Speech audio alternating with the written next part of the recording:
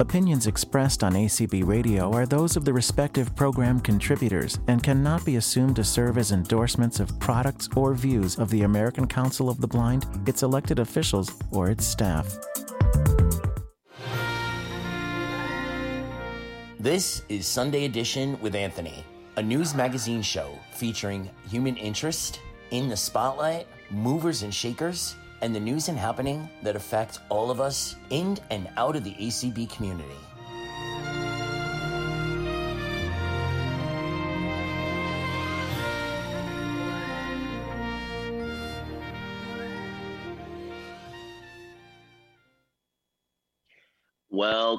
Welcome to Sunday Edition. I'm your host, Anthony Corona. I am here, as always, with my engineer extraordinaire, Byron Lee.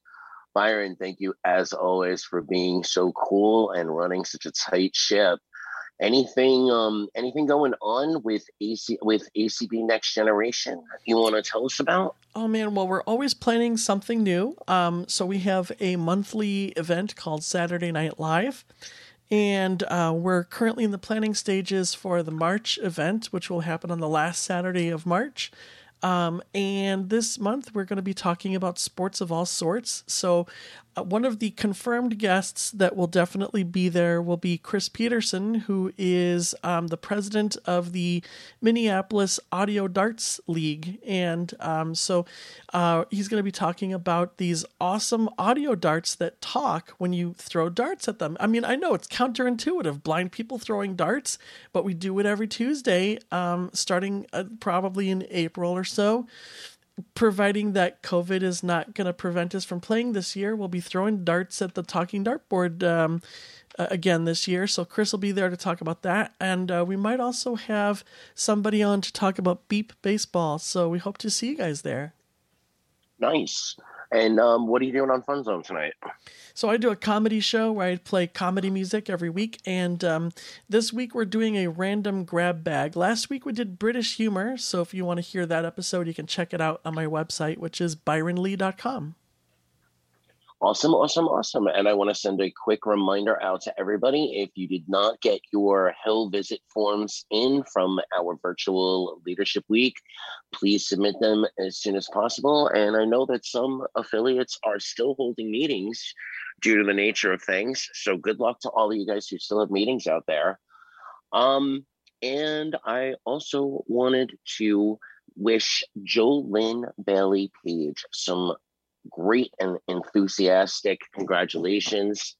She's a friend and a friend to Sunday Edition, and I'm sure you guys have seen the announcement of the position that she took with audio description and grant writing.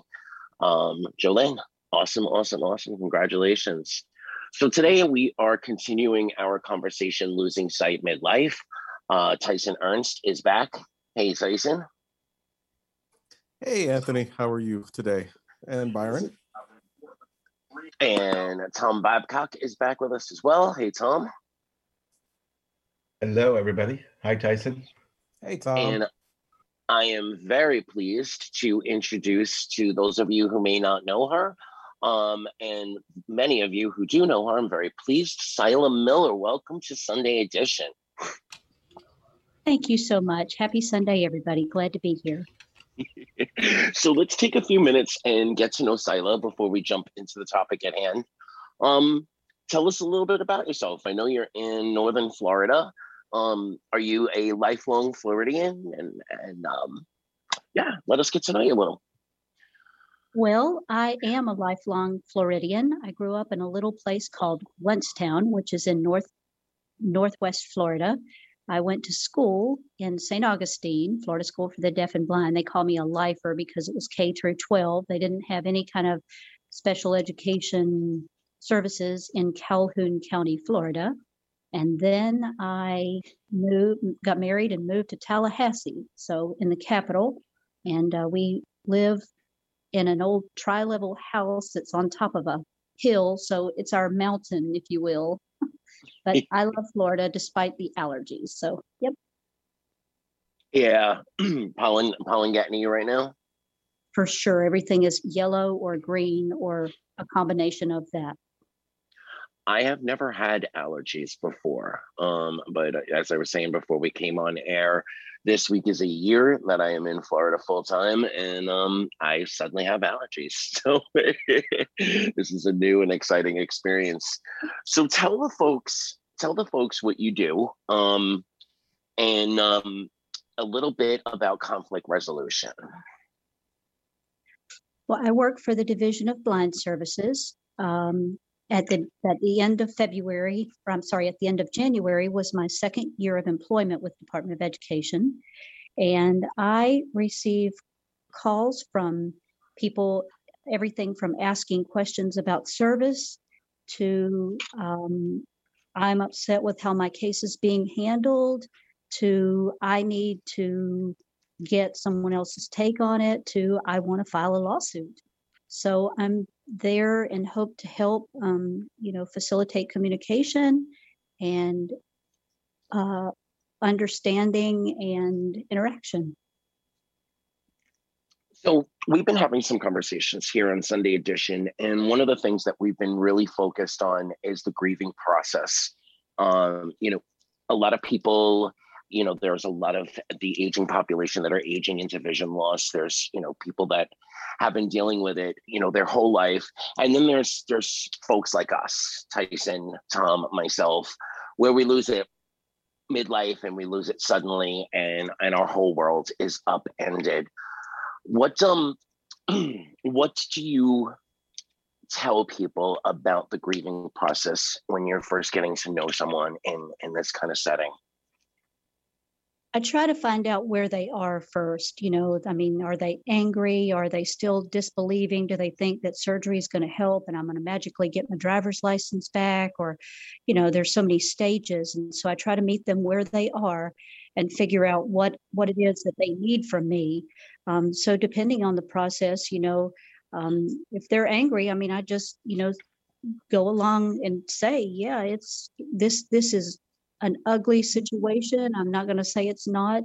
The real challenge for me is trying to, not be one of those people, oh, you can do it, it'll be just fine. Because yes, the truth is you can do it, but depending on where you are, you don't really need to hear that just yet. You might want someone to cry with you and say, I hate this loss. It feels like my arm's been cut off, So I really try to meet people where they are and figure out how best to proceed ahead. And this is a good time. I should definitely make the disclaimer that you're coming here as an ACB member, based upon your professional experience, but you're not talking for, the Florida Division of Blind Services or any other entity.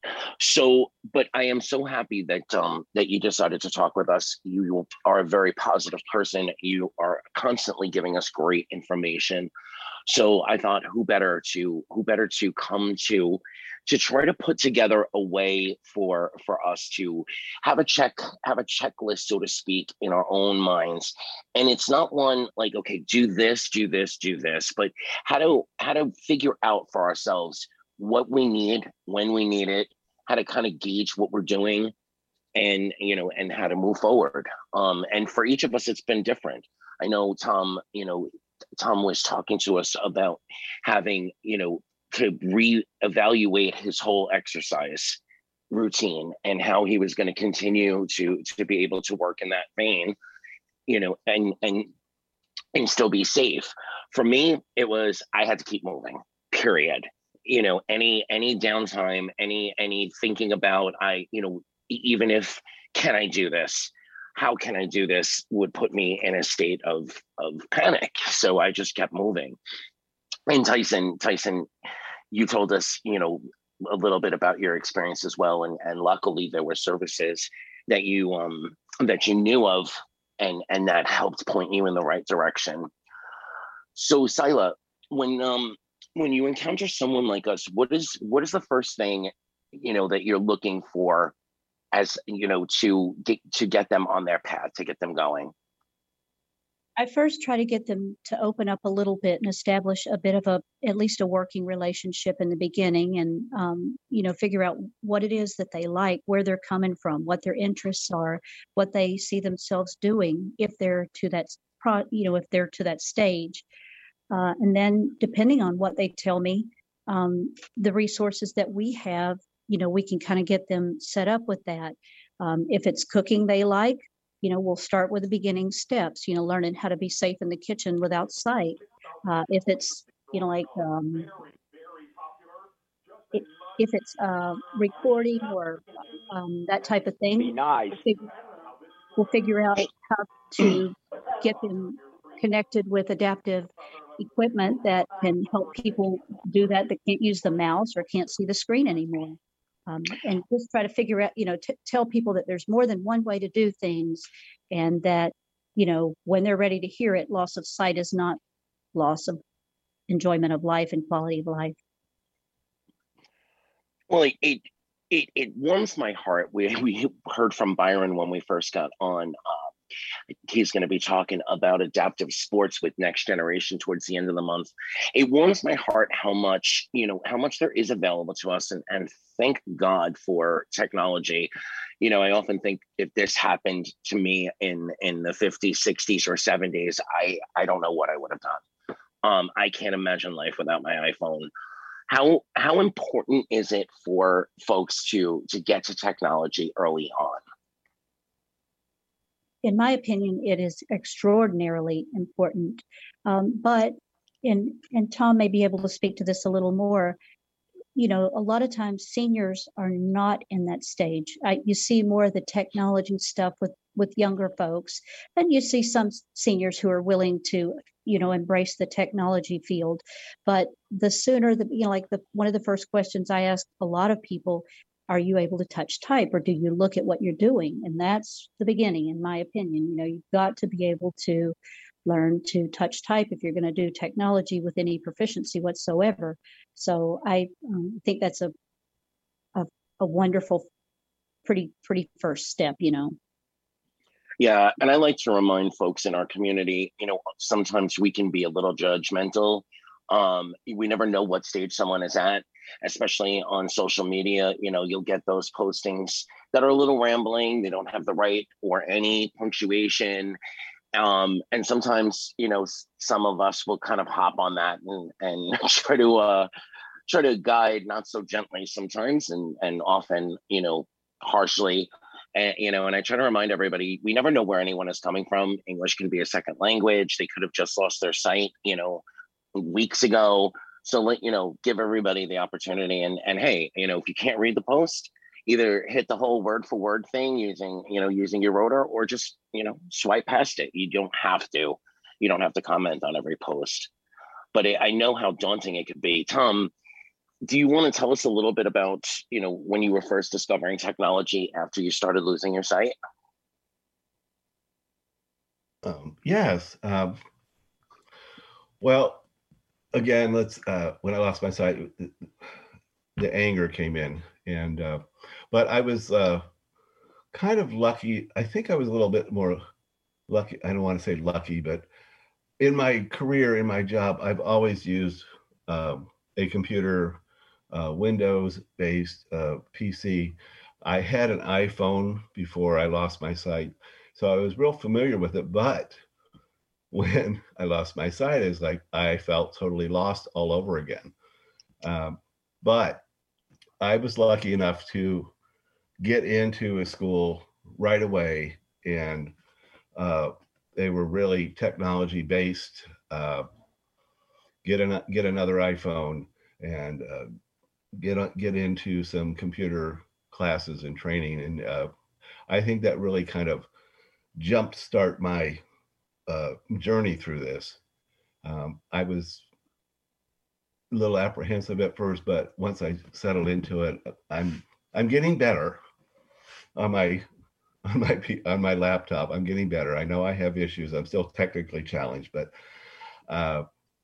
little training here and there is always good. And I even signed up for more training at Lighthouse of Central Florida for some more technology training for in the next month or two. I think I'm going to start. But yeah, it was a little, I was a little apprehensive, and then I was glad they kind of just settled me into it and handed me the iPhone and got me into computer classes, and it really worked well for me. but the anger Yeah. is still sometimes there, still there. Did you find the anger to be a barrier to actually immersing and getting the information to sink in and be fluidly to use? At first, did you find that the anger was a barrier to learning and really moving forward?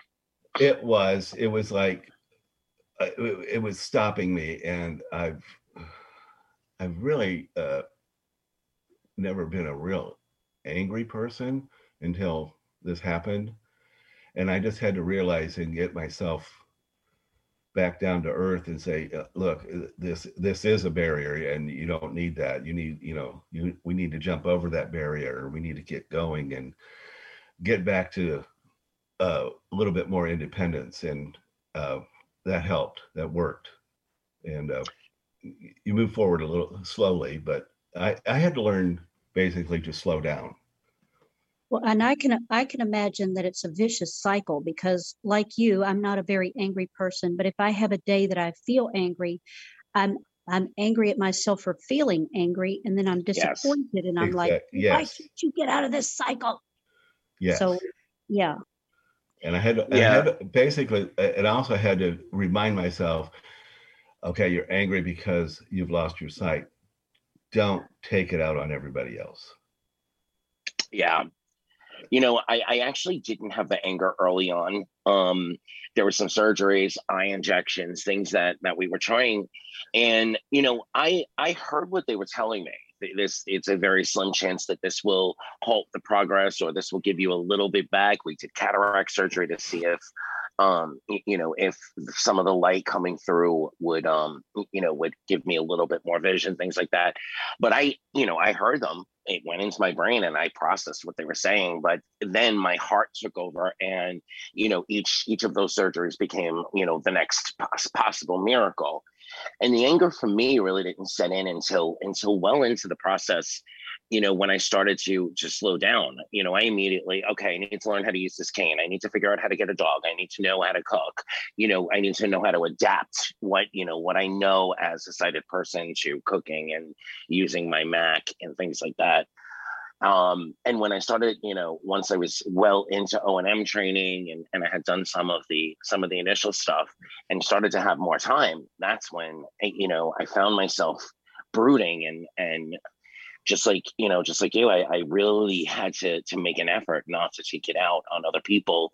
The questions that we all get, and the little pats and everything's going to be okay. And I used to say, if one more person tells me God only gives you what you can handle, I'm going to go postal.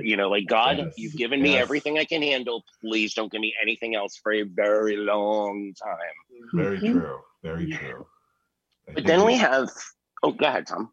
I was just going to say, I think we all sit there and go, okay, God, I think I have enough right now. Can you give me a little break? Let me move on a little bit until the next issue, but yeah, I agree with you.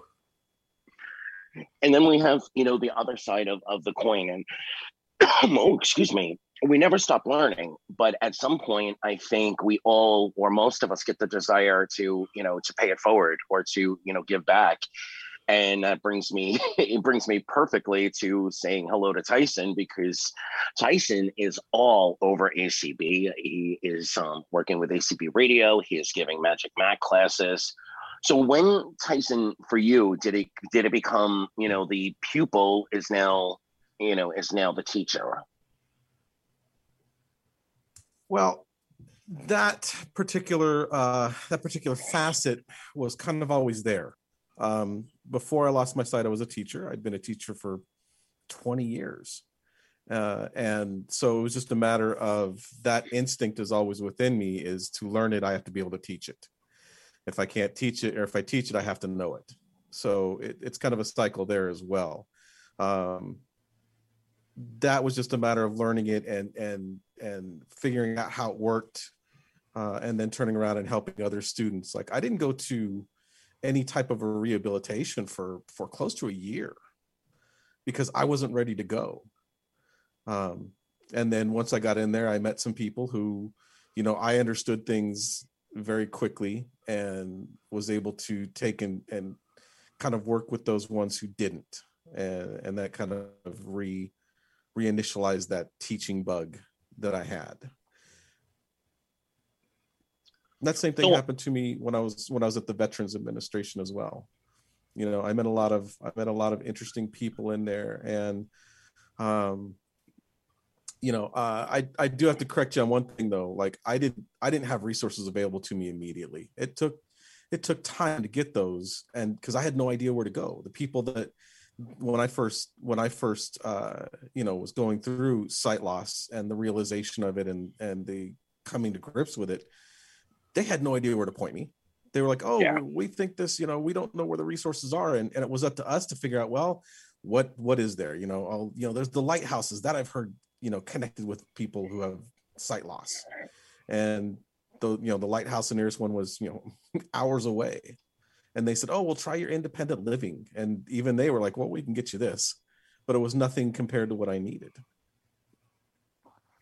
So, but I want to go back to what Silo was saying about when you got to approach people where they're at, and that, like when I was at the VA in Chicago here, I got into a group, and the VA population tends to be a lot older than I am. Most of the average age was probably about 30 years older than I am at this point. So we were dealing with people who were losing their sight slowly over time, mac degeneration, age-related sight loss, and a lot of them were in denial of it. They had talked about it, and most of them had this sense of that life was over, that was it. It was done. I had lost all this, and I had always taken the approach. It was asked to me during that group, what have you lost? And I said, I've not lost anything. I've had it all taken from me. And it's my job to get it back. It's my goal to reach and scratch and get it back. And so, that kind of goes with that messaging of I lost my sight, not my life. It just feels like it. And you have to get past that feeling of it. And I think that's the message that I want to get out now, is to reach out to those people who are thinking that their life is over, that they're never going to do anything about it. They're going to sit in a chair in a corner for the rest of their days until they fade into the background. Yeah. And to work with them and say, look, it's not, what did you used to do? What things made you happy that you could do? There's things that you're not going to be able to do. And that has to come with a realization.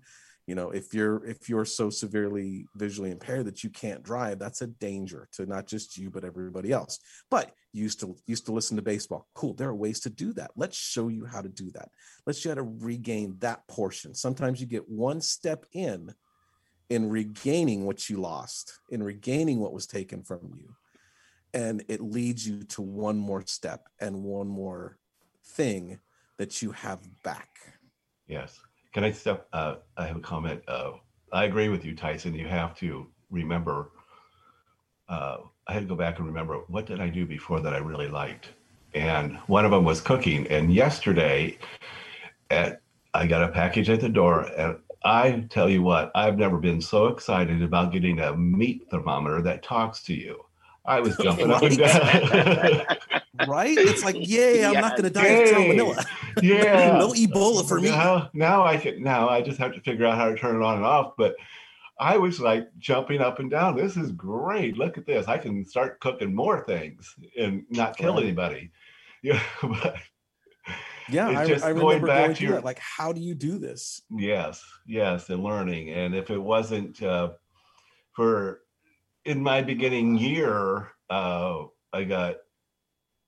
it was a friend that pushed me into Lighthouse, and that's how I became acquainted with Sheila Young, and she pushed and went to school and learned. I had an instructor that, like I said, he's also a horticulturist, and I'm an amateur little design landscaper, and now I'm back enjoying my backyard, and I get out there and start digging. I lose all track of time. But it's what was your passion before? It's still there, and there's just different avenues to go down to get to it. And that makes, Correct. like I said, that meat thermometer made me so happy yesterday. Yeah. Well, just because you can't see it doesn't mean what made you happy before doesn't still make you happy. Right. You just have to find a new way to enjoy it sometimes to find that happy. Yeah. And Tyson, I'm sorry. You perfectly verbalized one of my all-time fears, and is that people won't get the information that they need. You know, like we hear about the lighthouses and things like that. And we're going to tuck it away for future reference. If I have a neighbor who goes blind, I'll tell them about the lighthouse, or I'll tell them about this. But then you don't use it, so you don't need it, so you don't use it, you forget it. And so then you've got someone, or it happens to you. Oh my gosh, now what do I do? And then the other thing that you talked about that sparked a kind of something that I wanted to comment on is one of the people that I worked with said to me, I don't want to go to a support group with a bunch of old people. I don't need to learn how to knit. And I said, I don't blame you. I wouldn't want to learn how to knit either. I can't sit still that long. So let's figure out a different way of going about things. So I'm really happy that you said those two things that sparked that. So before we get done, I would love a chance to just talk about See Different. But I didn't want to derail the conversation, but I wanted to put that out there so we wouldn't forget it. No, absolutely. And, you know, I've told my story multiple times, you know, but the short version is I lived across the hall from someone who had been blind from, you know, early in their 20s, who did nothing.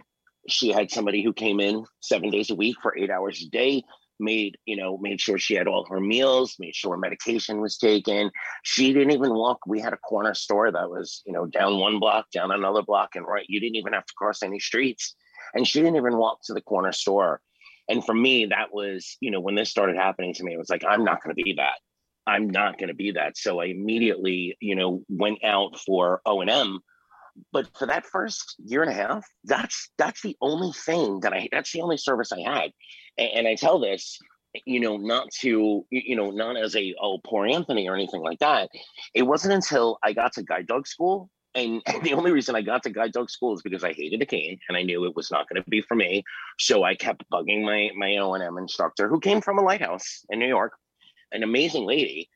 But my lighthouse experience, unfortunately, was not what some others are. And it wasn't until I got to guide dog school that I heard about so many other. I had never even heard of audio description or NLS Bard. So, you know, at that point, I'm budgeting as best as I can, you know, buying one or two audio books here and there, you know, a month or so, because I just couldn't afford anything more at that point.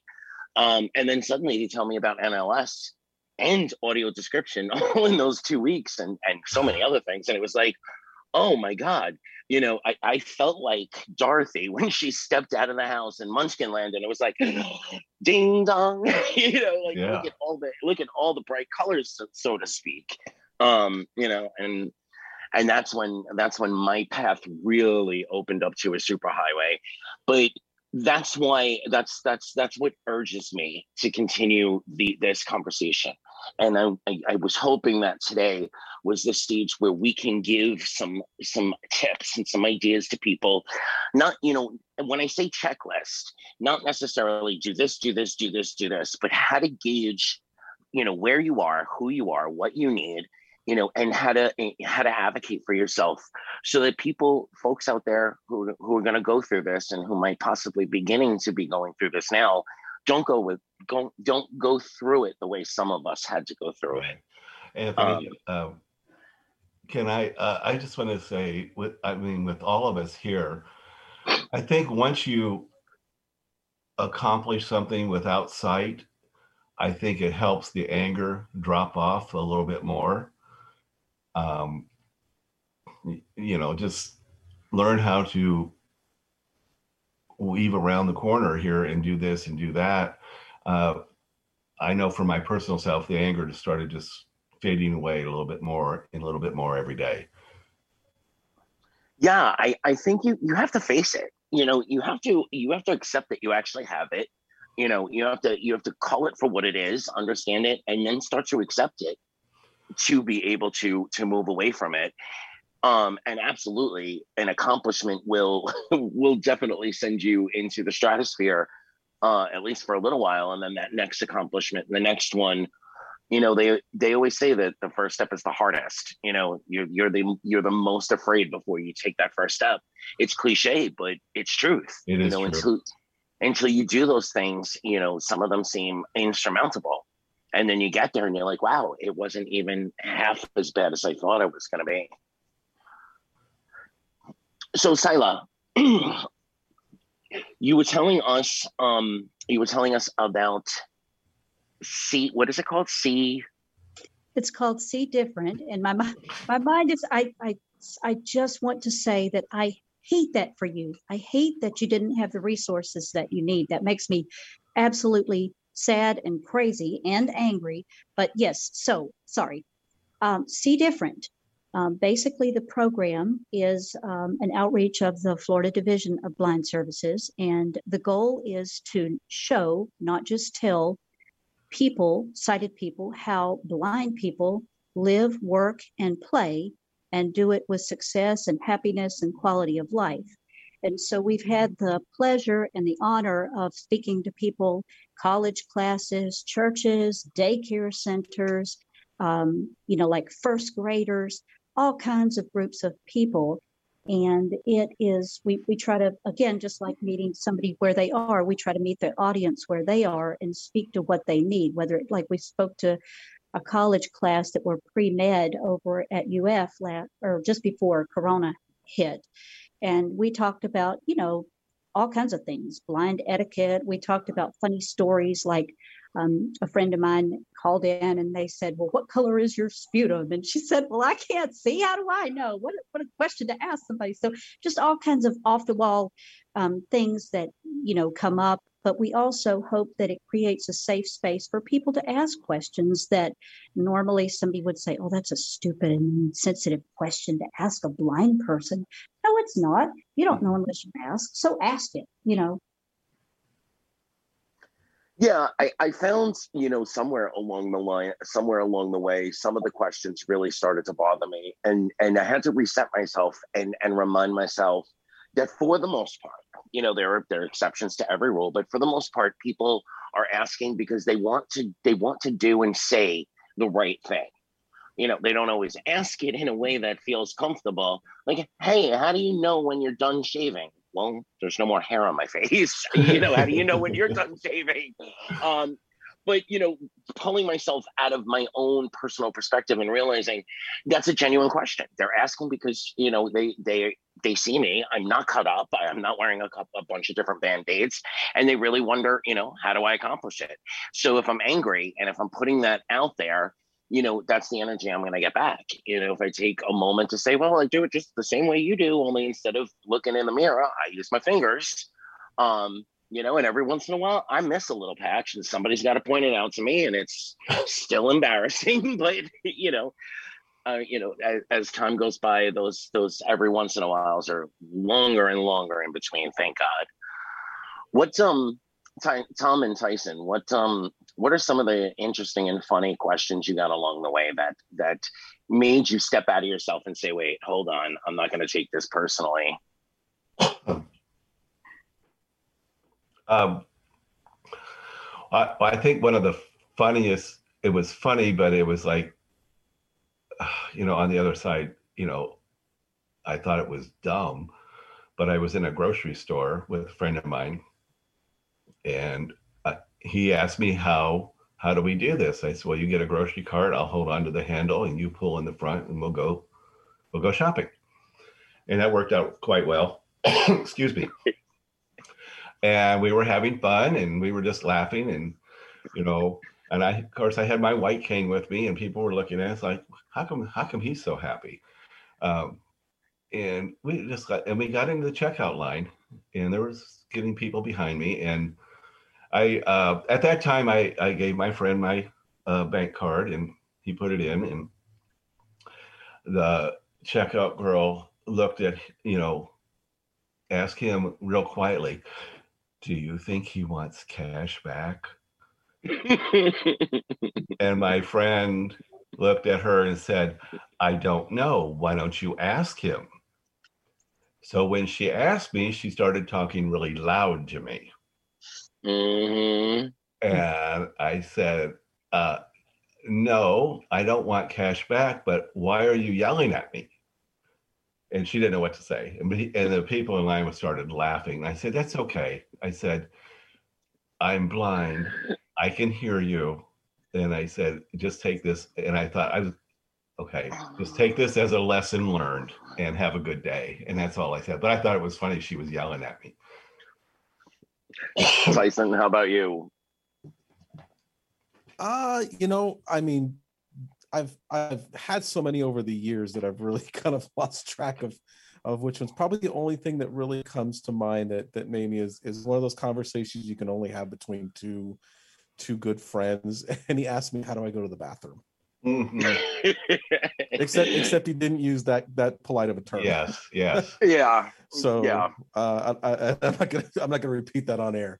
So but yeah, that's the thing. And it's like, well, the same way you do.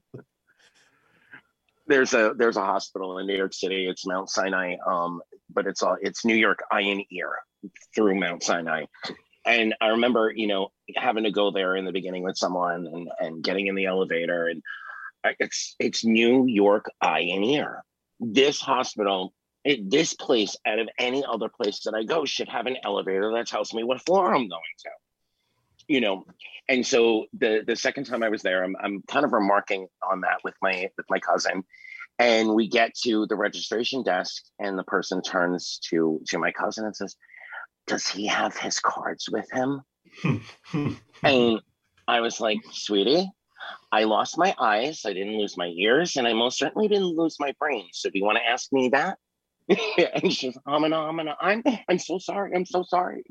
You should be. That was when I was still a little angrier. And I did actually say, you should be, but I'm standing right here, and yes, here's my cards.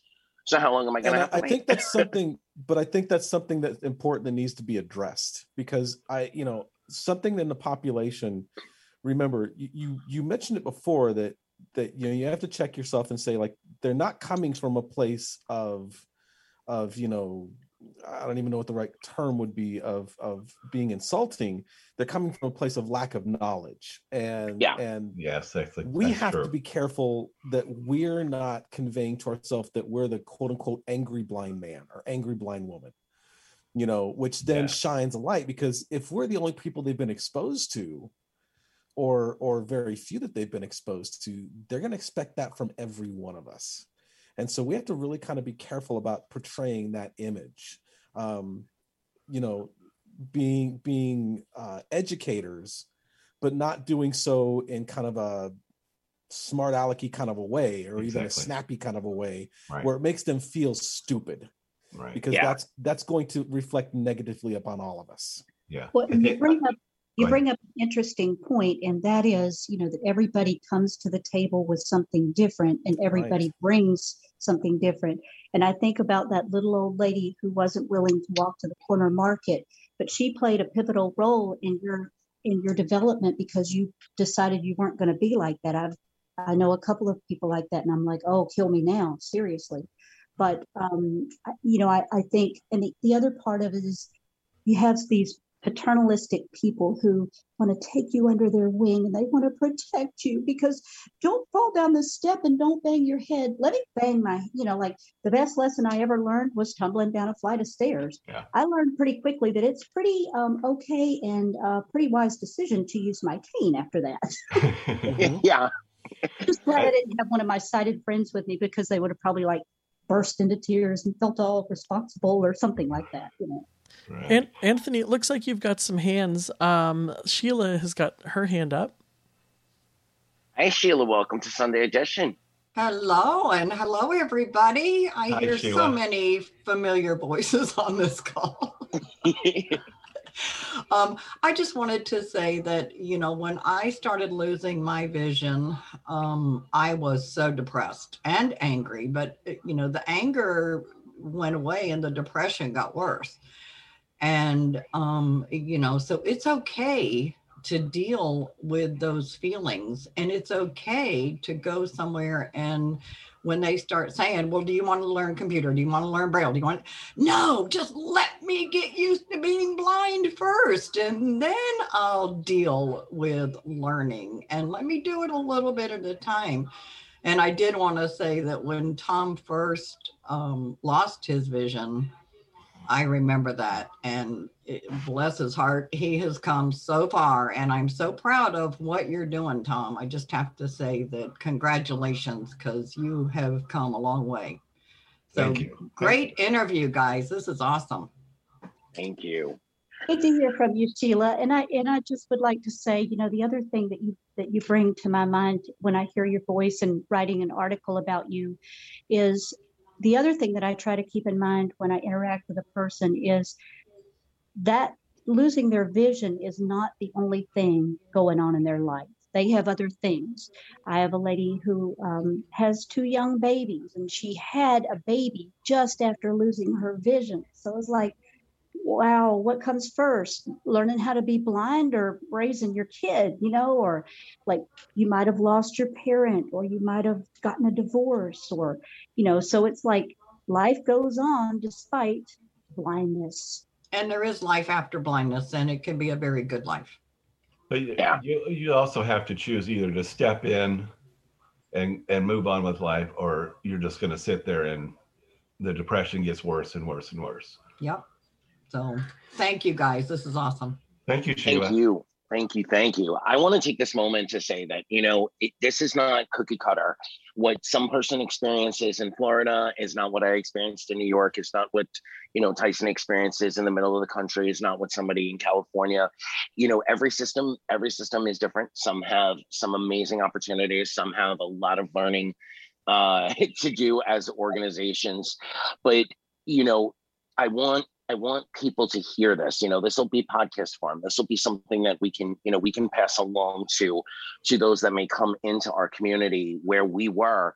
And, the big thing that I want everyone to understand, at least from my perspective, is it is okay to be angry. It is okay to be depressed. You have to feel it. You have to accept it. And you have to decide at some point what you want to do with it.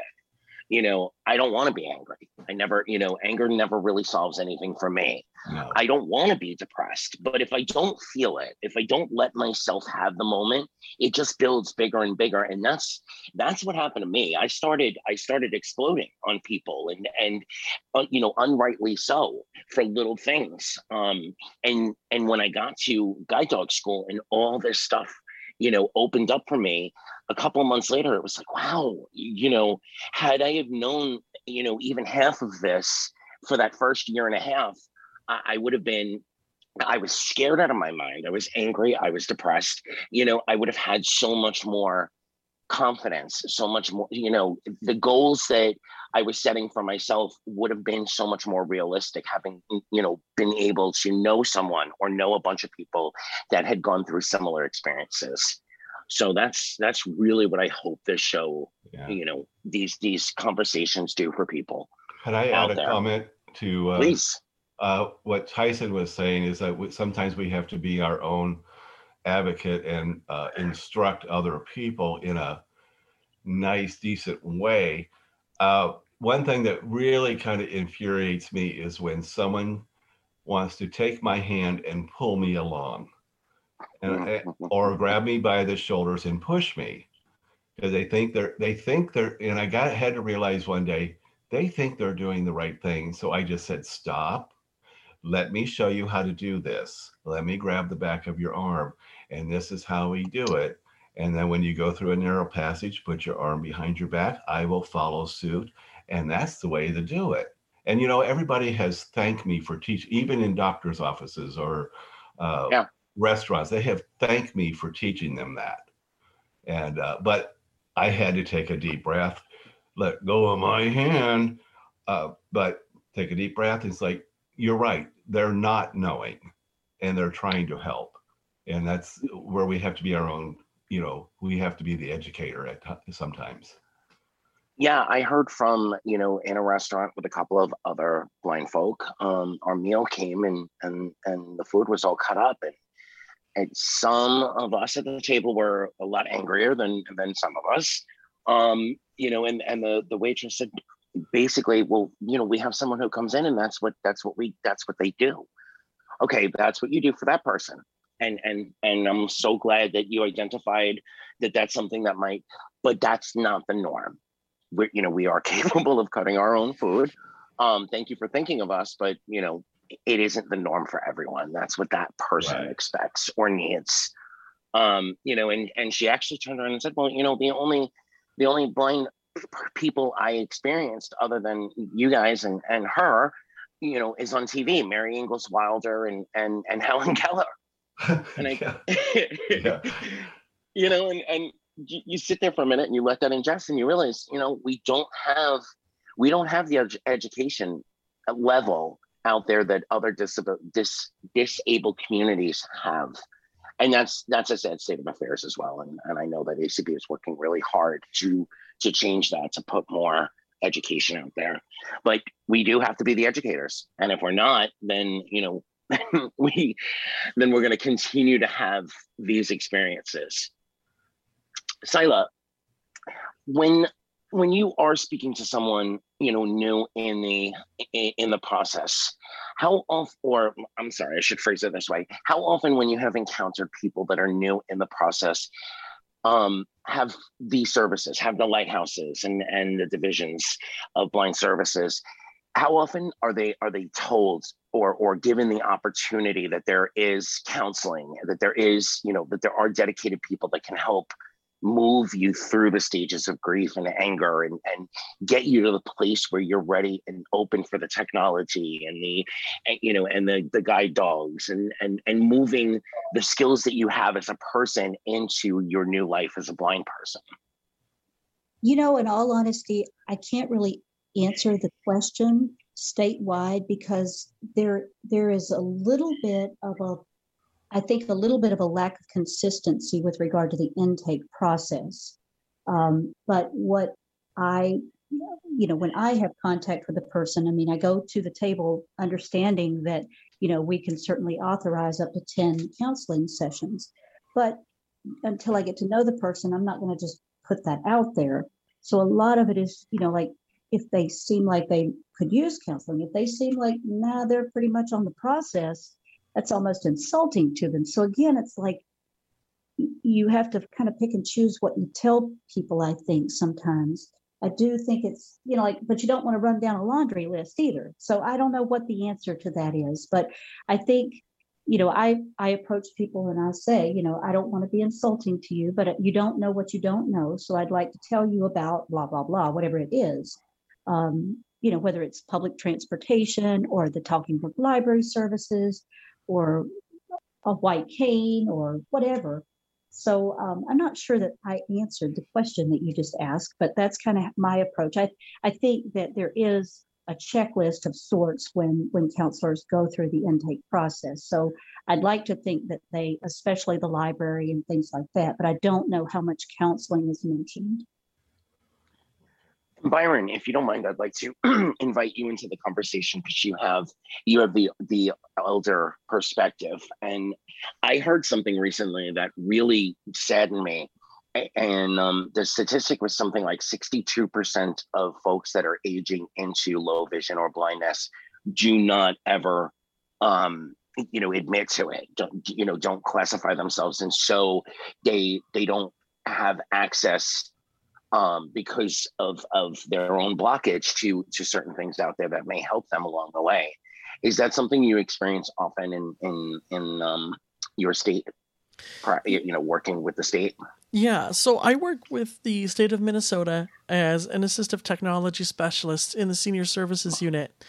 And often what I hear is, well, I'm not blind, I just don't see very well. And that might be true. Maybe they are on the cusp of legal blindness. In the state of Minnesota, we do provide services to people who are not quite in the legal blindness spectrum. If they are visually impaired but not quite legally blind, we do still provide some services. But more often than not, they are much blinder than they realize. And the word blind, oh my gosh, you don't want to say that word to someone who is just has sort of blurry vision. You don't want to use that word around them because that's, in their mind, they're not ready for that word yet. I have heard people say that they've done studies and they have asked people, would you rather lose your vision or lose some other major sense, like your hearing, or lose a limb? And so many people would rather have the worst of the worst, diseases than to lose their vision, because they, like you said, they're coming from a place of ignorance. They don't know that life isn't over when they lose their vision. They're coming from a place of, when the lights go out, I can't do anything, and so that's the end. I might as well be dead. Along that line, Byron, think about how we're taught from being a child, right? Mm-hmm. Everything in the dark is scary. Don't go out after dark. Don't talk to that person in the shadows. So if the lights go out, we're trained from childhood to be scared to death of that. Mm-hmm. Yep. And so that's why, so we're building a fear into ourselves like that. And it's not, I'm not stating that we shouldn't do that. We shouldn't say, don't go out in the dark, because scary things happen when you're in the dark, right? And we don't see things. We don't see things coming up on us like that. But it taps into that fear that we all have, which becomes paralytic at times. You get into that moment where you can't see where you're going and you can freeze.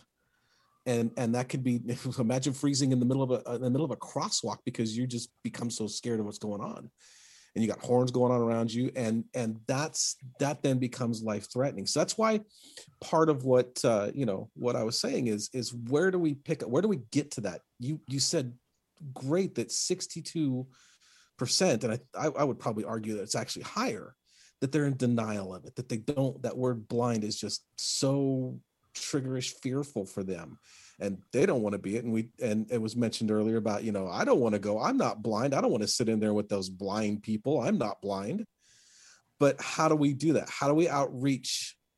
How do we, as does that lie on each state individually, or is that something like ACB to pick up a program like that, or to develop a program like that says, how do we get to these people to let them know that life isn't over, or that just because you have this visual impairment, that there are resources available to you?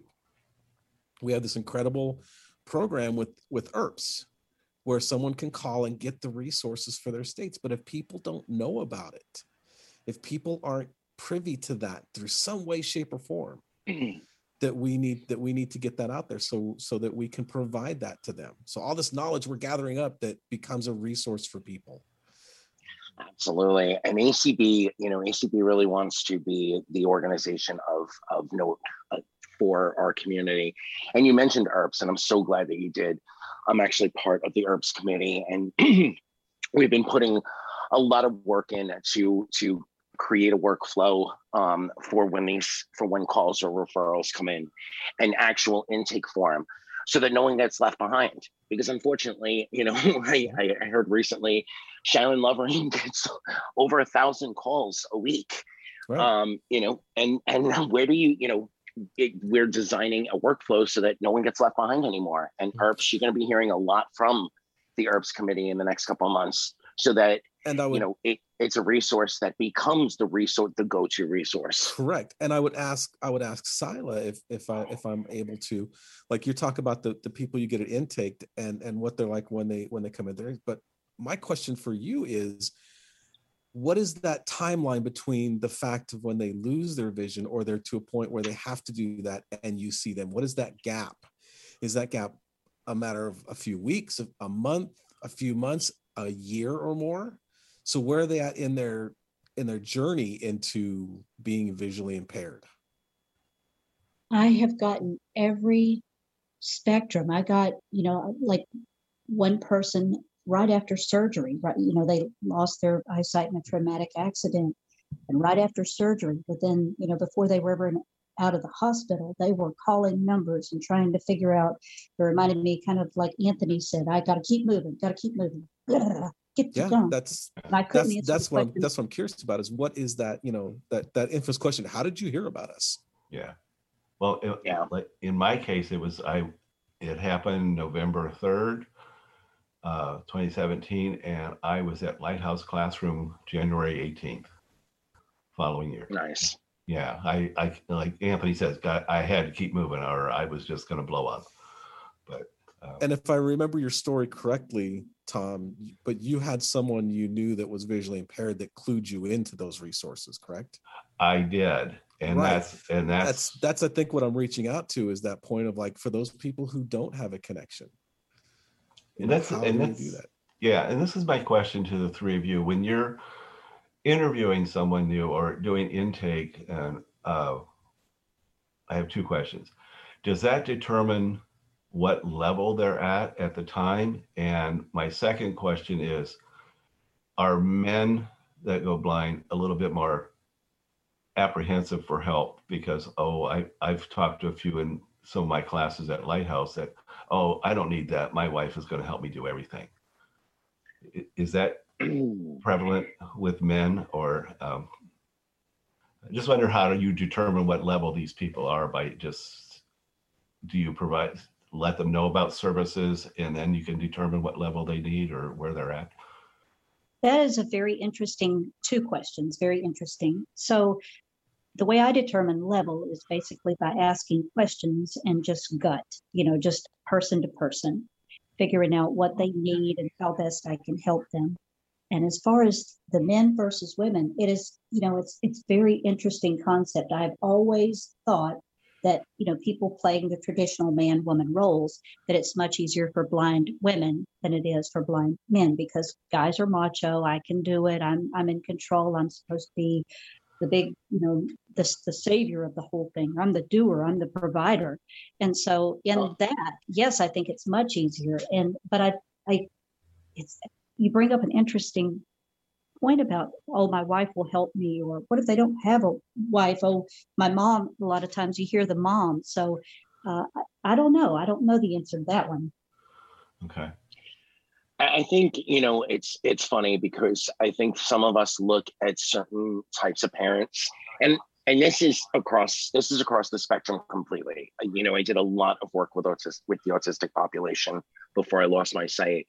You have amazing parents who will set up life as best as they possibly can, for their other children, because having a disabled child takes a lot away from the family, unfortunately. And if you don't have the right balance, it's a horrible thing. But also, they want to set up their child to be able to live in the world as best as they possibly can. And then you have parents who will just do everything and discourage, outside people, people outside the family from making comments or adding to the learning process, because they fear what their child is going to have to go through. And it's hard to get those parents. And the reason I say this, because I think people that go, I was single, I lived alone. I didn't have a family structure that was very interested in what I was going through. So it was just me. But I think, the opposite, when you have a great family structure, sometimes that sheltering thing takes way too long for the person, to come out of that and start to do for themselves. But that's not a model, I think, at the moment that there's much we can do as far as services are concerned. It's meeting the person where they are and hoping through example and conversations like this and other conversations that are happening, hoping that by osmosis, they kind of get it and start to reach out for themselves. I think this is a good moment for us to take that short break. And when we come back, Byron, we will start talking to some of the folks that have questions and comments. The following programming has been made possible in part by the generous support of BITS, Blind Information Technology Specialists. An affiliate of the American Council of the Blind, BITS provides career development for computer professionals. For over 50 years, BITS has been on the forefront of industry, promoting and advocating on information access and technology that improves the quality of life for people who are blind and visually impaired. Learn more about BITS programs and how to become a member by visiting their website at www.bits-acb.org. And Sunday edition is back. Byron, who do we have with some hands raised? All right. Looks like we have Doug waiting in the wings to speak. Doug. Hey, good afternoon. Wonderful presentations today. And hi, Thank you. Sila. I've had so many thoughts on the things you've been talking about today that I wanted to respond to. So I'm going to cut it back. As an adjustment counselor, and that's what my field was. One of the things we learned, and one of the reasons the ACB and other organizations are here, is that, when somebody first becomes disabled, the tendency is to look at the things that I can't do. What we need to do in the adjustment process is to get that person to focus on what they can do instead of what they can't do. And that's where the adjustment really starts to take place. Because so many people think they just can't, we need to get them away from that idea that they can't. One of the reasons that we have people joining organizations like ACB and the local organizations is for that person to be around people who have learned how to do things and that are able to do things and figure out different ways. And one of the things we do as instructors and counselors is to help the person to look at the situation and figure out ways to deal with the situation. That's one of the areas that I think that's very important. Another comment I want to make, and I think, Tom, you had said something about somebody saying dumb things to you. Well, a story I always thought, which cracked me up, I worked at the University of Florida for years, and a friend of mine had muscular dystrophy, was in a wheelchair. Well, Rick and I went out to a restaurant, and, we talk about people doing dumb things, saying dumb things for blindness. Well, Rick and I went to a restaurant, and the waitress came over and she talked to his wheelchair, or to my dog. She could not talk to him because he had a physical disability. I was blind. She figured she couldn't talk to, and so she talked to either dog or to his wheelchair instead of us. So, I mean, it doesn't matter on disability. If you're different, people have a tendency to react to that. The other funny one, we did at University of Florida, we had a program of working with people in the community to understand disability. And one day I worked with the mayor of Gainesville, who was going to be blind for a day. And I always remember one of the questions she said to me is, how do I know what bathroom I'm going into? Because none of the doors had markings on them. And she said, well, how do I know if I'm going into the right bathroom? And I said, well, open the door. If somebody screams, you're in the wrong place. Exactly. And what's funny is, and so the idea wasn't for, and this is one of the things we wanted to get across. The idea is not to tell somebody how bad blindness is, but we always had a person have a disability, and someone with a disability work with that person to show them how to do things. So instead of teaching or having somebody see how bad things are, our job was to teach them that there are possibilities if you're thinking that you can change things. Gainesville, within a few months, Gainesville started putting in tactile markings in doorways. Yay. Because of so it was an education type thing. So that's one of the comments I wanted to make. And there were a lot of other things, but enough for now. Thank you. Yeah. And, it is definitely understanding where you are and what you need. I want to go back and finish learning Braille. I stopped after I learned A through J because, as those Braille users know, that's numbers. That'll get me, door rooms, elevators. It's enough for now, but I want to go back and complete Braille education as I go along. But the technology and things that are going to get me to work were more important at that moment than being able to proficiently read Braille. And those are choices and things that you have to make as you go along. Byron, who else do we have up? Well, thank you, Doug. I'm going to go ahead and lower your hand, and thank you for your thoughts. Next, we have Cheryl. Hi, Cheryl. Welcome to Sunday Edition.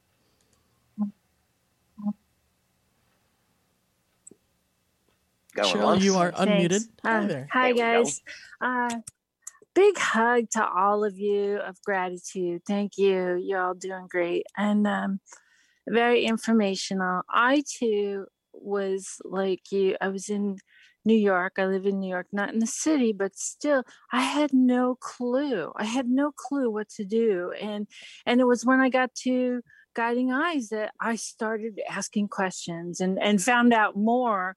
I found out about it. That's when I found out about ACB. I joined as soon as I got home, blah, blah, blah, blah, blah. And I have no idea. Luckily, I was connected to vocation rehabilitation for, but it had nothing to do with blindness at the time. I had lost the sight in one eye, and I just knew I wanted to go back to school.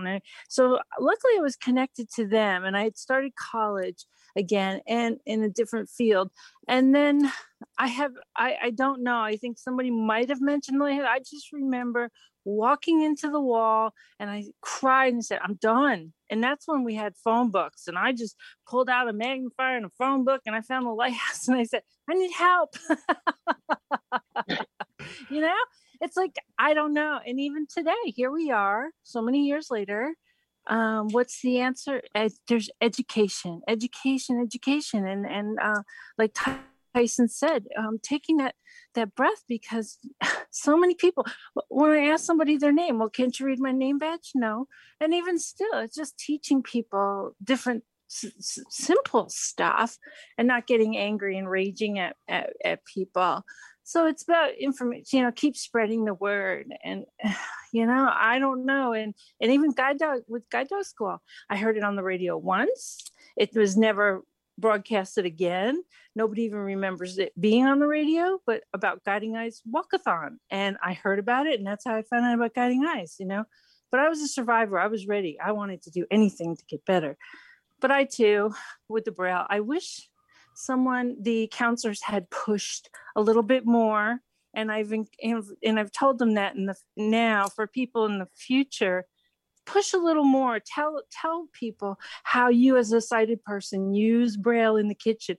Because that's when I finally said, oh, I'm ready, But I wish I had started sooner, but I wish. And here I am. And I just keep on keeping on. So thanks, guys. Thank you. Well, thank you, Cheryl. But you know what? Before we go to another hand, that actually, it brings me to a point, and one of the reasons I wanted to have Sila on the conversation with us. Sila, unfortunately, I think we get, some of us will get to a place where we're dealing with counselors, where we're dealing with folk rehab, or we're dealing with lighthouses and other agencies out there, and it's not the services, it's not the approach that we need. What tips can you give us to modify that into what you need, and or if it really stays stagnant in that place, to advocate for yourself for better? Well, I think knowledge is power, and all the knowledge that a person can gain, all the better. But Cheryl brings up an interesting point for me, because as you all, don't kick me off the show, but I've been blind all my life. And so I can preach to you all day long about how Braille benefits me, but you may or may not find it useful. And it boils down to client choice. So how much, it's very interesting to me, how much do people think Braille should be pushed? I mean, I am a huge advocate of Braille. In fact, I'm low vision, but I wouldn't give anything for my Braille skills. They started out teaching me print, and I had to hold it too close, and they knew that would promote other health problems. And so they stopped teaching me print. Well, my mom finished the process. And so I'm grateful to have both. But I think that's a really sticky wicket, like how much do you push and how much pressure do you put on people about what they should do and what they shouldn't do and what they should focus on and what they shouldn't. I'll just say this, and this is kind of probably outside the realm of what you're just talking about, but it came up in the other part of the show. One of the challenges that I have is I frequently hear, I can't see anything, But then as the conversation goes on, they'll say, well, I only drive the back roads and I don't drive at night because, I know that I can't do that. And I'm like, what? Oh God. Yeah. So I try not to freak out. And, so it's like, where is the line and how do you gently help someone over that hump to reality, So it's tough. It's tough. And I think, like, I never want to try to be a hypocrite or one of those annoying superstar blind people who can do everything. And why can't you do what I can do? That just, that drives me crazy too. So again, I don't think I answered your question. I think I talked in a totally different direction. Please forgive me. No, that's okay. I just, I definitely want, for us to talk a little bit about advocating for yourself and understanding that if you're not, if you're not getting what you think you need, that is okay. I think we get into this place where, especially what really bothers me is low vision and optometrists, ophthalmologists, they don't offer the full range of what's out there. They don't sit down and counsel you and help you to understand what's out there. And so, if you don't find your way to a lighthouse or you don't find ACB, you're reaching out in the dark. And sometimes, even like I said, services can be great here and not so great there. This is not a cookie cutter. I'm not talking about everything that's out there. But if you are in a situation where, what you're hearing or what you're being offered doesn't seem to work for you, or you don't think it's what you need at the moment, you have the right to ask for more. You have the right to speak to someone else. You have the right to go above. You have the right to reach out to another provider and see what they have to offer. And I think, we get into that fear of the authority of the medical person, the authority of the voc rehab counselor, being the end stop. And if we screw this up, we're screwed. And that's not the case. And that's a point I definitely want Sunday Edition to put out there and help people to understand. There's Thank not you so only much. one way to do things. Thank you so much for bringing it back around and corralling me, because yes, I echo what you have said. It is absolutely okay to take a different path than what your counselor has set out for you. Maybe they misunderstood, or maybe they want their vision to be your vision and their goals to be your goals, and that's not working for you. That's what I'm here for. And as a matter of fact, this position at one point in time, many years ago, was under client services. Well, they chose to take it, they being Division of Blind Services leadership, chose to take it out from under client services, because many times I will take a different approach as the advocate and say, nope, let's reach a compromise, or let's take a totally different direction. So absolutely, it is absolutely important that you know yourself better than anybody else does. So if you're not happy, that's what I'm here for. Byron, let's take another hand. All right. So next we have Margie or Margie. I'm not sure how to pronounce your name, but Margie, you should be able to go ahead and speak. Oh, and you unmuted yourself and I muted you again. So you're going to have to unmute yourself. I'm sorry about that.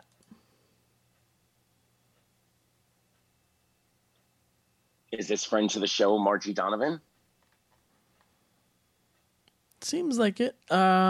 She has. I can ask you to unmute again, but I'm afraid I'll mute you again. I'm just going to ask you to unmute here. Hang on just a second. Yes, it is. Margie, welcome back to Sunday Edition.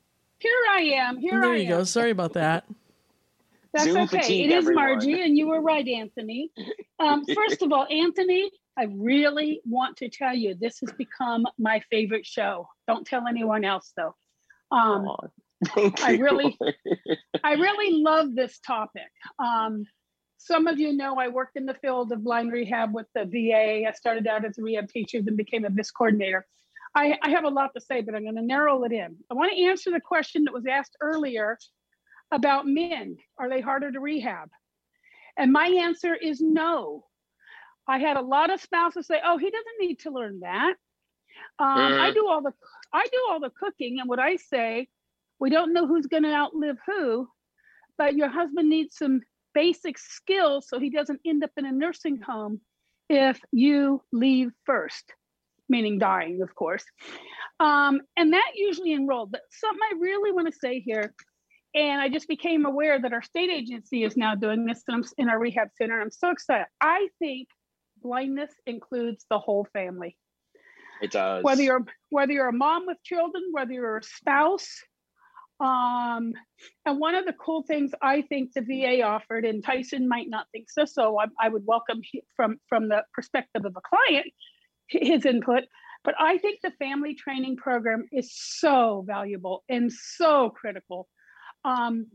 With that program, you learn under simulation, if your spouse has some residual vision, the same exact things that your spouse learned, or significant other, whatever the situation, mom, dad, whoever. That enforces the skills once you go home. And I really wish that these state rehab agencies would figure out a way to do this. And then I just want to address parenting. You know, it's really sad when you work at a rehab agency that serves veterans, and I was the only expert on parenting because I was a parent. And we had 6 other people in my department that knew nothing about blind parenting.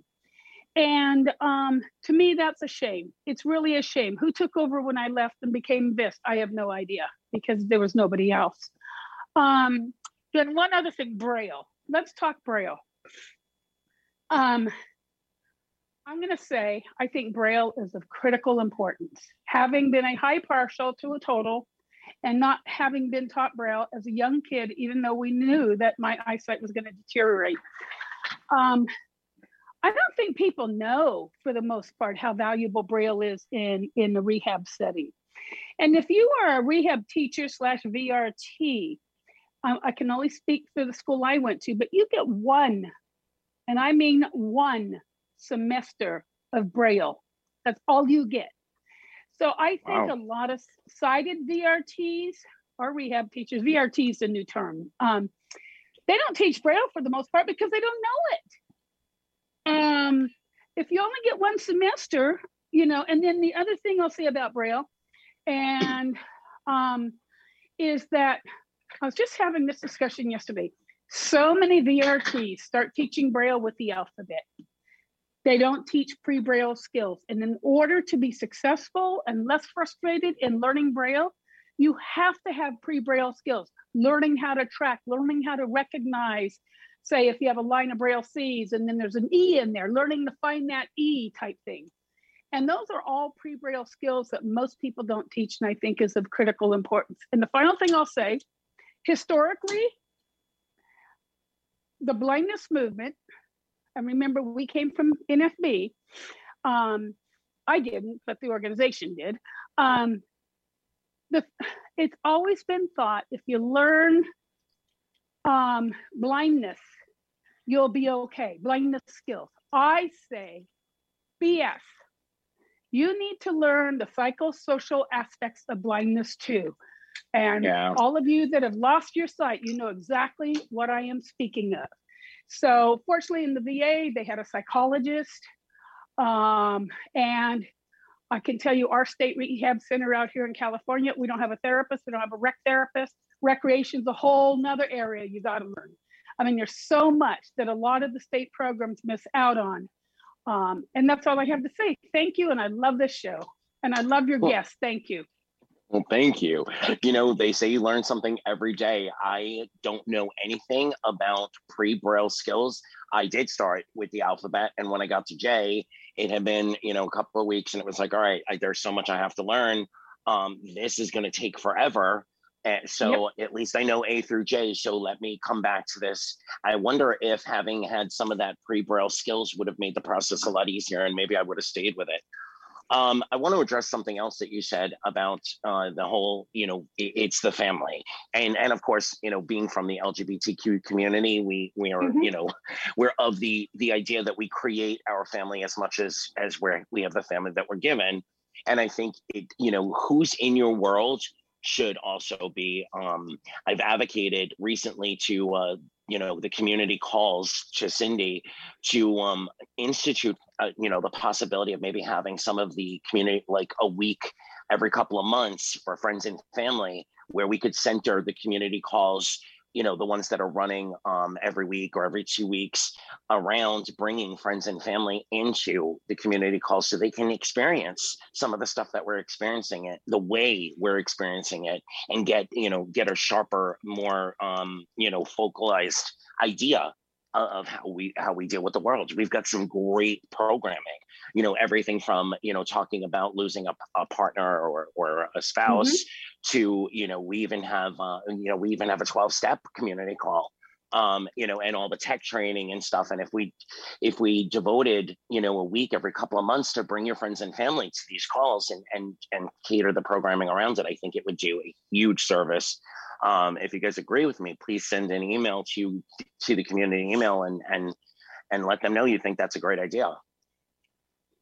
Margie, thank you for calling in. Byron, who else do we have? Well, let's take a look at the list here. I'm not seeing any hands up at the moment. I will say that one of the things that's hard, teaching people who are newly blinded is sometimes they don't want to learn the blind techniques. They want to keep using the vision that they have for as long as possible. And I get that, because it's what you're familiar with. It's what you know. I have such a hard time sometimes with trying to convince people to give things like voiceover a try, because they don't view themselves as needing something like voiceover yet.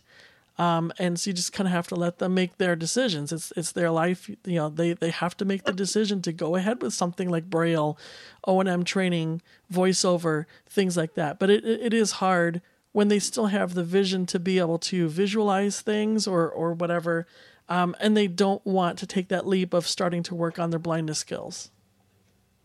Yeah, I tell a funny story. My nephew was 3.5 when I lost my sight. So 2 quick funny stories. One, I caught him telling his friends when I first came home with Bodie that Bodie was to help me find my glasses. So he assimilated the information in that way, and he was telling his friends that Bodie's out. And I remember thinking to myself, wow, he must think Bodie's dumb. I've had him for a couple of months and I still haven't found my glasses. But same trip down to Virginia, he was also trying to make his Samsung pad turn on voiceover because he thought what I was doing with my iPad was so cool, and he wanted the Samsung to do it, to do the same thing. So I think, as we put this stuff out into the world, I read a fascinating article I think it was yesterday, in the audio description group on Facebook, about how many sighted folks are using audio description. And that my sister leaves it on all the time so she can cook and take care of virtual school and all that, and still be able to follow what's going on certain programming that she's watching. And she has 20/20 sight. I think the more we expose our friends and family to what we're going through and what tools work for us and how they work and all that, make life a lot easier, right, education-wise, going forward. Well, like one of the things that I use to try and entice people to start using things like voiceover, I don't necessarily need voiceover to order a Lyft or an Uber because I do have some vision. But when I'm with someone who's being resistant about voiceover and they want to stick with Siri and magnification and large print and stuff like that, what I'll do is I'll just be a little sly, and I will order my Lyft or my Uber to come pick me up from their house using voiceover and show them just how much faster I can do it with text to speech rather than sitting there and squinting and picking and poking at my screen and hoping that I get the right button. And sometimes that works where they're like, wow, that was really fast. You have to show me how to do that. And then going into your audio description conversation, sometimes audio description can be a little distracting for sighted people. It can be a little frustrating at first when you hear the description, if you're the spouse of a blind person and you hear something happen on the screen before it actually happens, or you hear the description after it happens, like long after it happens, you're like, when are they going to describe that this thing just happened? So one of the things I try to do to convince the spouses of blind people is, hey, if you turn this audio description thing on, then all of those times that you've had to pause the TV and explain what was going on when you don't really know yourself. Like if you're in the middle of a murder mystery and the plot's gotten a little confusing and your blind spouse is like, what just happened? And you're like, I don't know. You no longer have to worry about that because the audio description is going to take care of that for you. So yes, it's going to be a little weird at first. It's going to be hard to get used to. But man, does it really benefit both you and your spouse because you no longer have to do the work of describing stuff anymore. Yeah. And my sister said, we're both huge fans or it's no longer on, but we were huge fans of the show Scandal. And she caught so many things because of audio description that because the show moves at the pace that it moves, oftentimes you miss a little detail that may be very important later on. And she picked certain things up that she would have missed without the audio description. So, Let's do another hand check. I don't see any hands at the moment. Margie, I see that you're unmuted. Did you have another comment? No, I did not. I'm surprised I'm unmuted. You guys didn't say anything. I'm cleaning house. Yeah, I was hearing you going, yep. And I'm like, oh, wow, she's in agreement. Okay. Well, let me go mute. Go ahead and mute me, please. All right, will do. And I do see another hand. Doug has his hand up. Hi there again. I wanted to respond to something else that's been said. Like Sila, I've been blind since early childhood. My vision went from 20/20 to 0 in a matter of a quarter of a second due to a blasting accident. So that the fact that I lost my vision as a child, that's a whole new series of adjustment situations that had to be handled. The second thing I want to mention, and you've kind of talked about it around, but the whole question of losing vision slowly makes for a huge problem for the person, because as you know, every time you lose a little bit of vision, you go through this whole grieving process and adjustment process to having less vision. But at the same time, the person who has remaining vision has the chance to continue to deny that they're losing vision because they do have vision. So it's a whole series of adjustment problems that have to be dealt with. Whereas those of us with no vision don't have that problem anymore. Losing vision quickly like I did to 0, that was a tough time in terms of adjustment, but it was done. Yeah, I have to say, for me, it was 20 days. And it was so rapid that there was no real adjusting to what I had on Thursday and then what I had next Tuesday.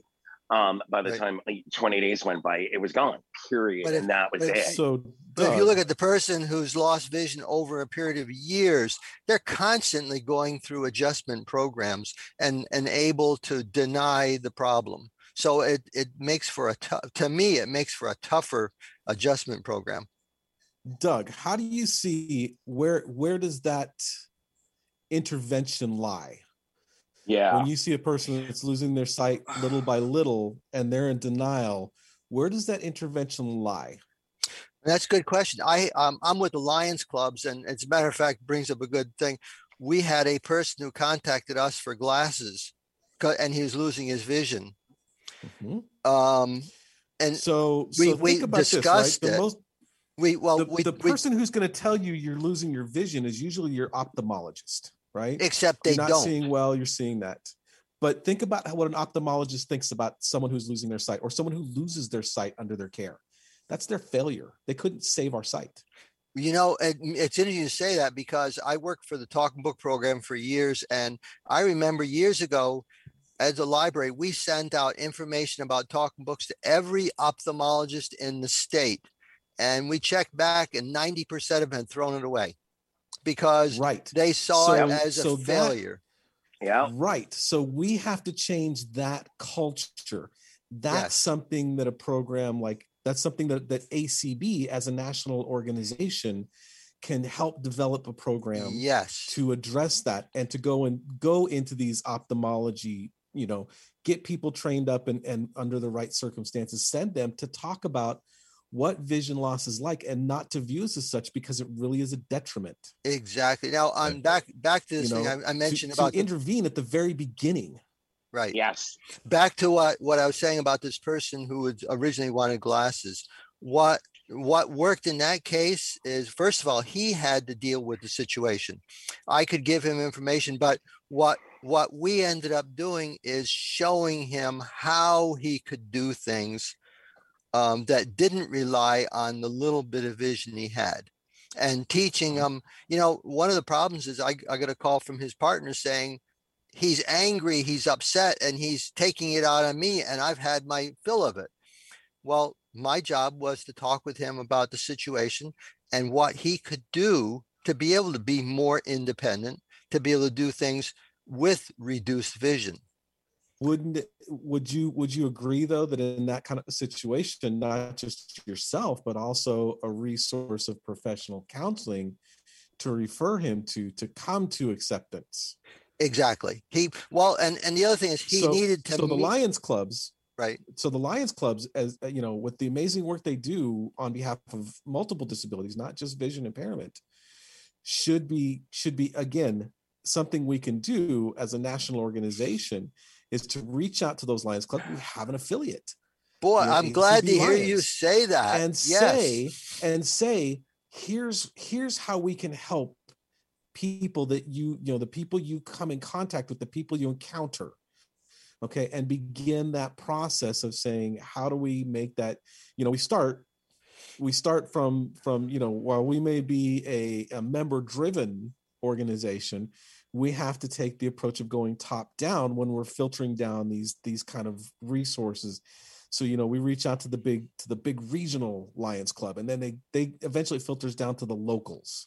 Well, I think how do we do that? How do we implement a training or a breakout session during their big conferences?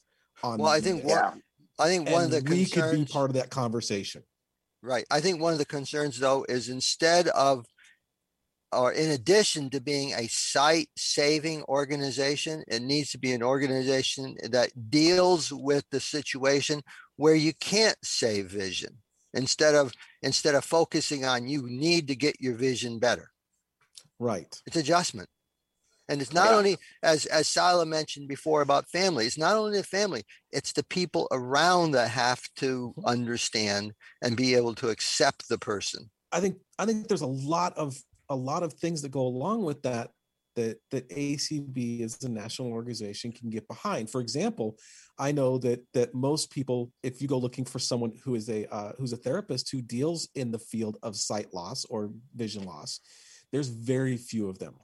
Good luck. Good luck with that. Again, we could talk and begin the process of finding ways to outreach to these programs, to these schools, to colleges and universities through the large organization, let them filter down, where we start saying, how can we get people who are akin to disability loss of sensory loss psychology to get them, so we get more of these people in there. There's a lot that can be done, and I think ACB is in a position where we could really innovate this whole thought process.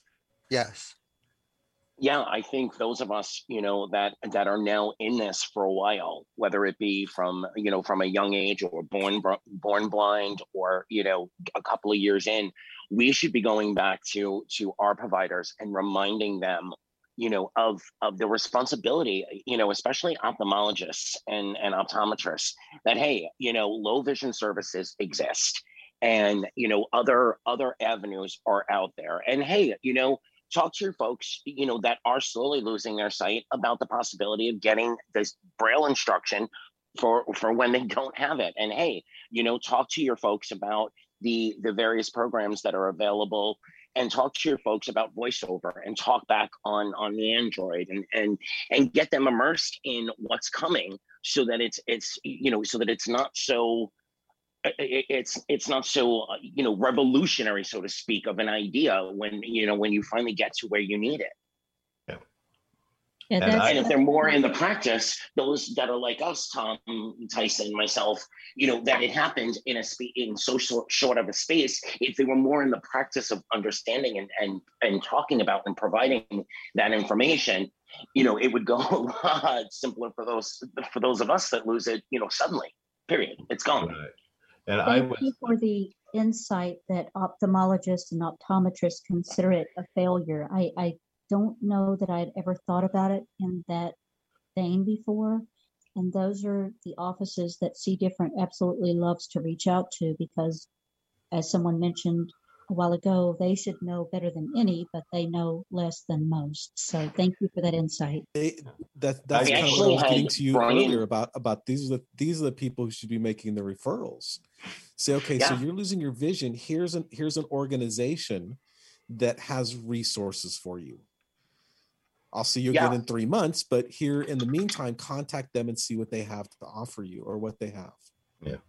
I was very fortunate in having an ophthalmologist here in Orlando. He sort of saved my eye before the accident happened. He was very disappointed. I mean, he was very hurt when I came to see him, and he set me up with Basson Palmer and University of Miami, and that didn't work out. So I went to see, talk to him, and he has brochures for Lighthouse in his office, in his waiting room. He sat down and talked to me about, your friends are probably going to walk away. Your family's not going to know how to deal with this, so be prepared. And he did even admit, and he said, I am sorry, but I just don't know right now any mental health services that I could recommend. And I thought, well, thank you for that information, but that's kind of sad also. I think, one thing the pandemic has shown is that, the mental health, the structure of mental health services in the country, period. Forget about disability, forget about, domestic violence or any one specific targeted situation. Mental health services, period, are so severely lacking in the country. And we have to hold to a better standard, for ourselves, for our loved ones, and for our community. And since we're talking about being blind, and losing sight, we have to advocate more for the availability and for the first responders in our situations, which would be optometrists and ophthalmologists, to have more education and to have more, resource friendly availability of resource in these offices. Byron, let's do a hand check real quick. All right, let's see if we have any hands up. I don't see any at the moment. Sila, if you don't mind, and again, we know that you're not speaking for the state of Florida or anything, but do you think that the model itself is ready to grow into understanding that, that we need more outreach and more education from an organization like ACB or partnering with some of the other organizations to make a national push for the things that we're talking about today? Would the model support that? I think it's getting there. I think it's come a long way. I think it has a long way yet to go.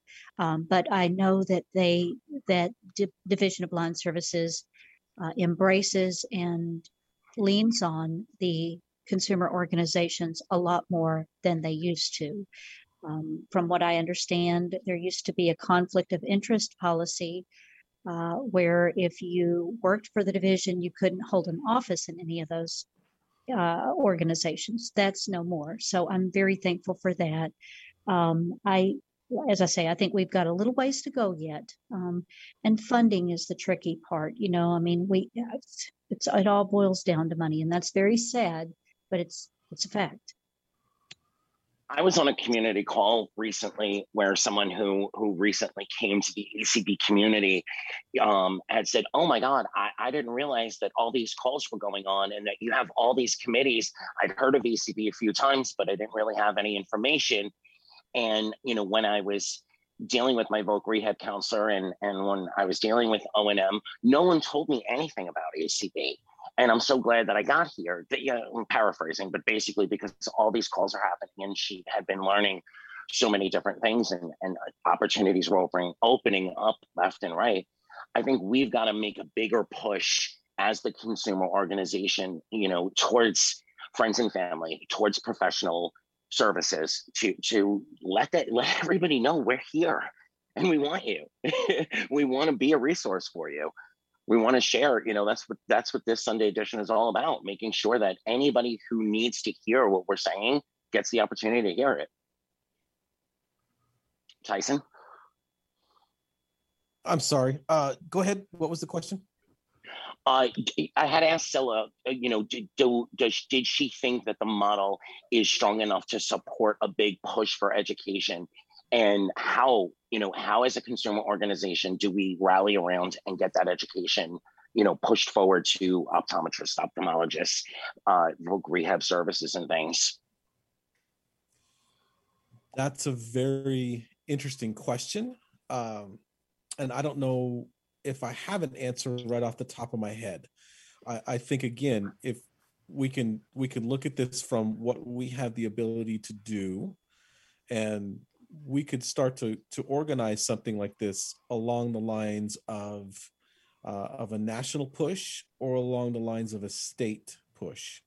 So, for example, FCB could form up a committee to educate and figure out how to push this program or to push our services, so to speak. And I hesitate to use the word push, but to inform, go to these conferences where they have, ophthalmologists. They all have to go to these conferences for CEUs to renew their licenses with the state every year. They have to have X amount of education, and there's no reason why we can't figure out how to get in there to do a presentation about such a catchphrase of like, you lost your sight, not your life, or we can be your success, not your failure.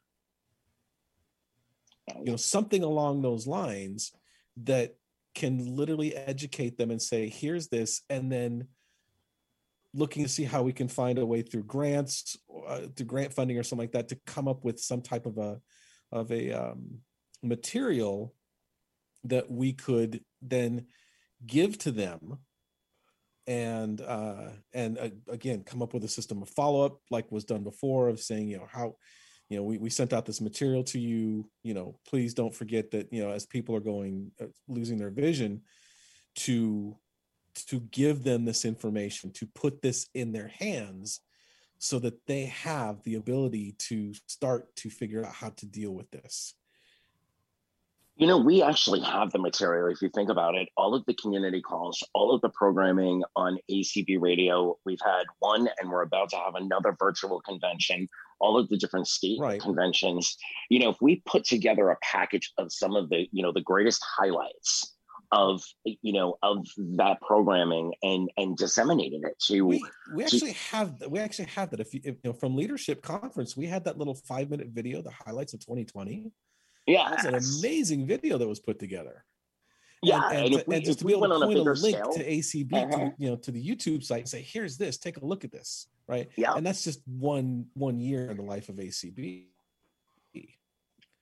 But so Scylla, I'm sorry, finish time. I will just finish it up with one thought that has to be really considered is when you're dealing with most, every ophthalmologist. I honestly don't know of a blind ophthalmologist out there. That would be an interesting and kind of humorous take on it. But if you were to look at that, they want something that they can put in your hands. When I lost my vision, I got a pamphlet. Yeah. And my first thought was like, what do I do? What am I going to do with this? Yes. But here's the thing is that's what they want. So you can give that pamphlet to a family member, a friend, a spouse, whoever's going to take that to them. And there are other things that I've got cooking inside my brain as to how we can approach that, to get those things, things like QR codes. Sila, harness technology. Sorry, yeah. Go ahead. I'd just like to piggyback on what you just said, just while it's in my mind. I'm sorry to interrupt you, Anthony. The other fear that I have is of overwhelming people, because when I first talk to them, I'm bursting to give them all this information and to give them this blind 101 course. And right. So I the thing I leave them with is, don't let this be our last call. Call me back, because I can only imagine when you lose your vision, number one, the adjustment, but it's almost like too much information out there. And where do you even start? It's like a disorganized shed, and you've got everything everywhere. And where do you put this? Where do you put that? And how do you make it work for you? So I can imagine that would be very, very overwhelming. So it's trying to organize it and present it in a meaningful way. That's why I think that it's imperative that we have this talk on a national level, and to involve the states, because each state's gonna have a little different spin of what they can do and how they can access these resources or to the access, say, like the conferences or to their local ophthalmologist. There's ways to do it. And it's just a matter of having that conversation and starting it. And it's not going to happen tomorrow. It's not going to happen this year. It's going to be a long developed program that I think could bring huge amount of value if we get the right thought leaders in there to kind of start cooking it up. And back to what you were saying, overwhelming is the key word. I don't want to use the analogy of the frog in the cold water set to boil, as opposed to just it's already boiling. They'll jump right out and go running. Yeah. So I kind of want to change the trajectory of the conversation for a moment. And, it is going to be the elephant in the room, but a lot of the voc rehab services and other services that are out there are very work oriented. And they should be. I'm not saying that that's the wrong approach. I think that unfortunately some of them, and again, I will state that, not every state, not every agency is the same. But some of them get so fixated into the model of we've got to put this body in a job, in it to the detriment of being able to find that space of being comfortable with yourself, being comfortable with your vision loss, and so I'm wondering at this juncture, when do you know that someone is actually ready to go back to work or go into work? What signs do you look for as the professional that says, okay, this person has, done well with the skill set. They've done well with accepting where they are and figuring out who they are going forward. And now it is a great time to get them into the work world. I think a lot of that comes from the person themselves. Again, they know themselves better than you know yourselves better than anybody. And a lot of it depends on where they are in the process, of the grieving situation. But you're indeed right. The funding is such an issue. And so if someone doesn't say the work word, the employment word, that magic word, they get put into a different kettle or a different service pot, if you will, and may miss out on very important services. And so it's almost like guided conversations, so to speak, and it's walking a delicate balance sometimes, say these words, use this language, type thing, because it is one of those unfortunate facts of life. But I think, the person knows when they're ready. I'm ready to resume my position in society or take up another challenge or that type of thing. So I don't know that there's any magical equation to that. Is there a verbiage for, those of us that are coming into this, that, that says, hey, I know I'm not ready right now, and I know I'm probably not going to be ready in 6 months, but I need these things because I do want to be ready in a year or 2 years to go back to work. And without them, I'm never going to get there. I think the want to is the magic, and that if you want to be educated, if you want to be employed again, I'm not ready right now, but I want to. I think that's the magic word. So many people who have just lost their vision, I can't work. I don't want to work. You got to get them past that. You're not going to get me past that. I'm retired. I'm glad this came up. I've talked to a number of blind and visually impaired people here in Orlando, the ones that work at Lighthouse Works. And the consensus of the opinion was with vocational rehab, a lot of them said, and I'll attest to this also, that they just want to put you in a job and check you off, and next, and they put you over here in this job. Maybe you don't want that job. You want to go to work, but you don't want that job. It just seemed like it was a production line. And I got a phone call from Division of Blind Services, wanted to know if I would take a job at a McDonald's drive-through. I was like, no. First of all, I don't know where I have to find it first.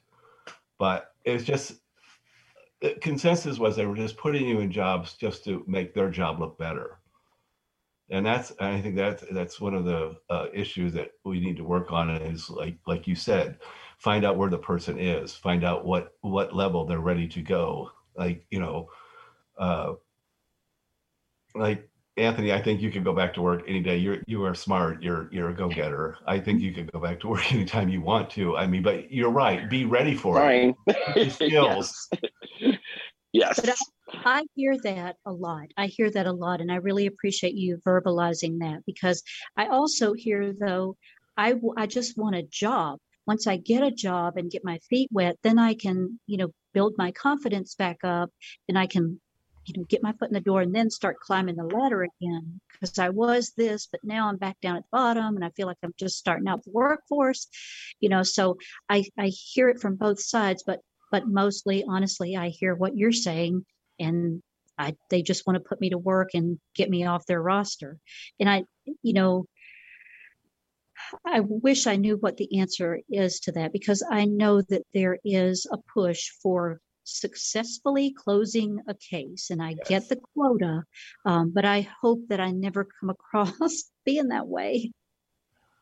I don't think a person like you would ever come across being that way, but I can definitely attest to, I was in a position where I was making a high 70s plus bonus, managing a team, writing, editing, all, and when I finally got to Voc Rehab, and it took a while for the person to finally admit, we don't know what to do with you, and being told, it's so disheartening, being told you're overqualified for the call centers and this and that, and you're not going to be happy here, but we don't know what to do with you. We don't know where, what else to, you don't quite have the skills to go back to doing what you were doing. It's hard to modify what you have skill set into something that you can do now, and we have no idea how to help you bridge that gap. It is extremely disheartening to get to that space. I would imagine. I have definitely come to terms with, I'm not going to make, I'm not going to walk in making in the high 70s, no matter where or what I do at this point. I had built a career, to the point where I got to that, I'm going to have to start mid-level, if not at the bottom somewhere. And that's where I am right now, looking, I'm applying all over the place. And most of it is on my own. The Voc Rehab Services just don't know what to do with me. Right. So here's an interesting, as I'm listening to this conversation, I'm kind of, my gears are churning and thinking about, what we're talking about, because I know when I first started with Voc Rehab, I knew what I wanted to do, but I don't know if that was, and I knew later on after going through, a year worth of schooling and all that kind of stuff, that was not going to be the right thing for me to do. So my desire versus my reality was two different things. And we have people who just want a quote unquote a job just to kind of get their feet wet. What about something, and again, this would be on a state level and a local level trying to do this, but what about like a job shadowing for people who are visually impaired? So you want to do this job. Okay, cool. Let's set you up and we begin partnerships with entities that are in that field that they want to do. So let's say, they want to they want to work, they want a job at fast food. Okay, cool. Let's send you there to shadow it for a day to see if that's something you can do. And it has a twofold effect. It has a byproduct to it. The first thing is, obviously, it gets the person kind of an idea of, is this really what they want to do? And secondly, it gets the public exposure to people who are visually impaired and what they can do. I like that very much. And it doesn't cost anything.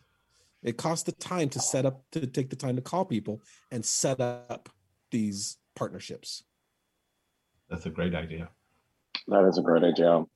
I'm sure we would get for certain industries insurance pushback and things like that, but there's got to be a start level, a start point somewhere, and building that program a program in that vein would be amazing.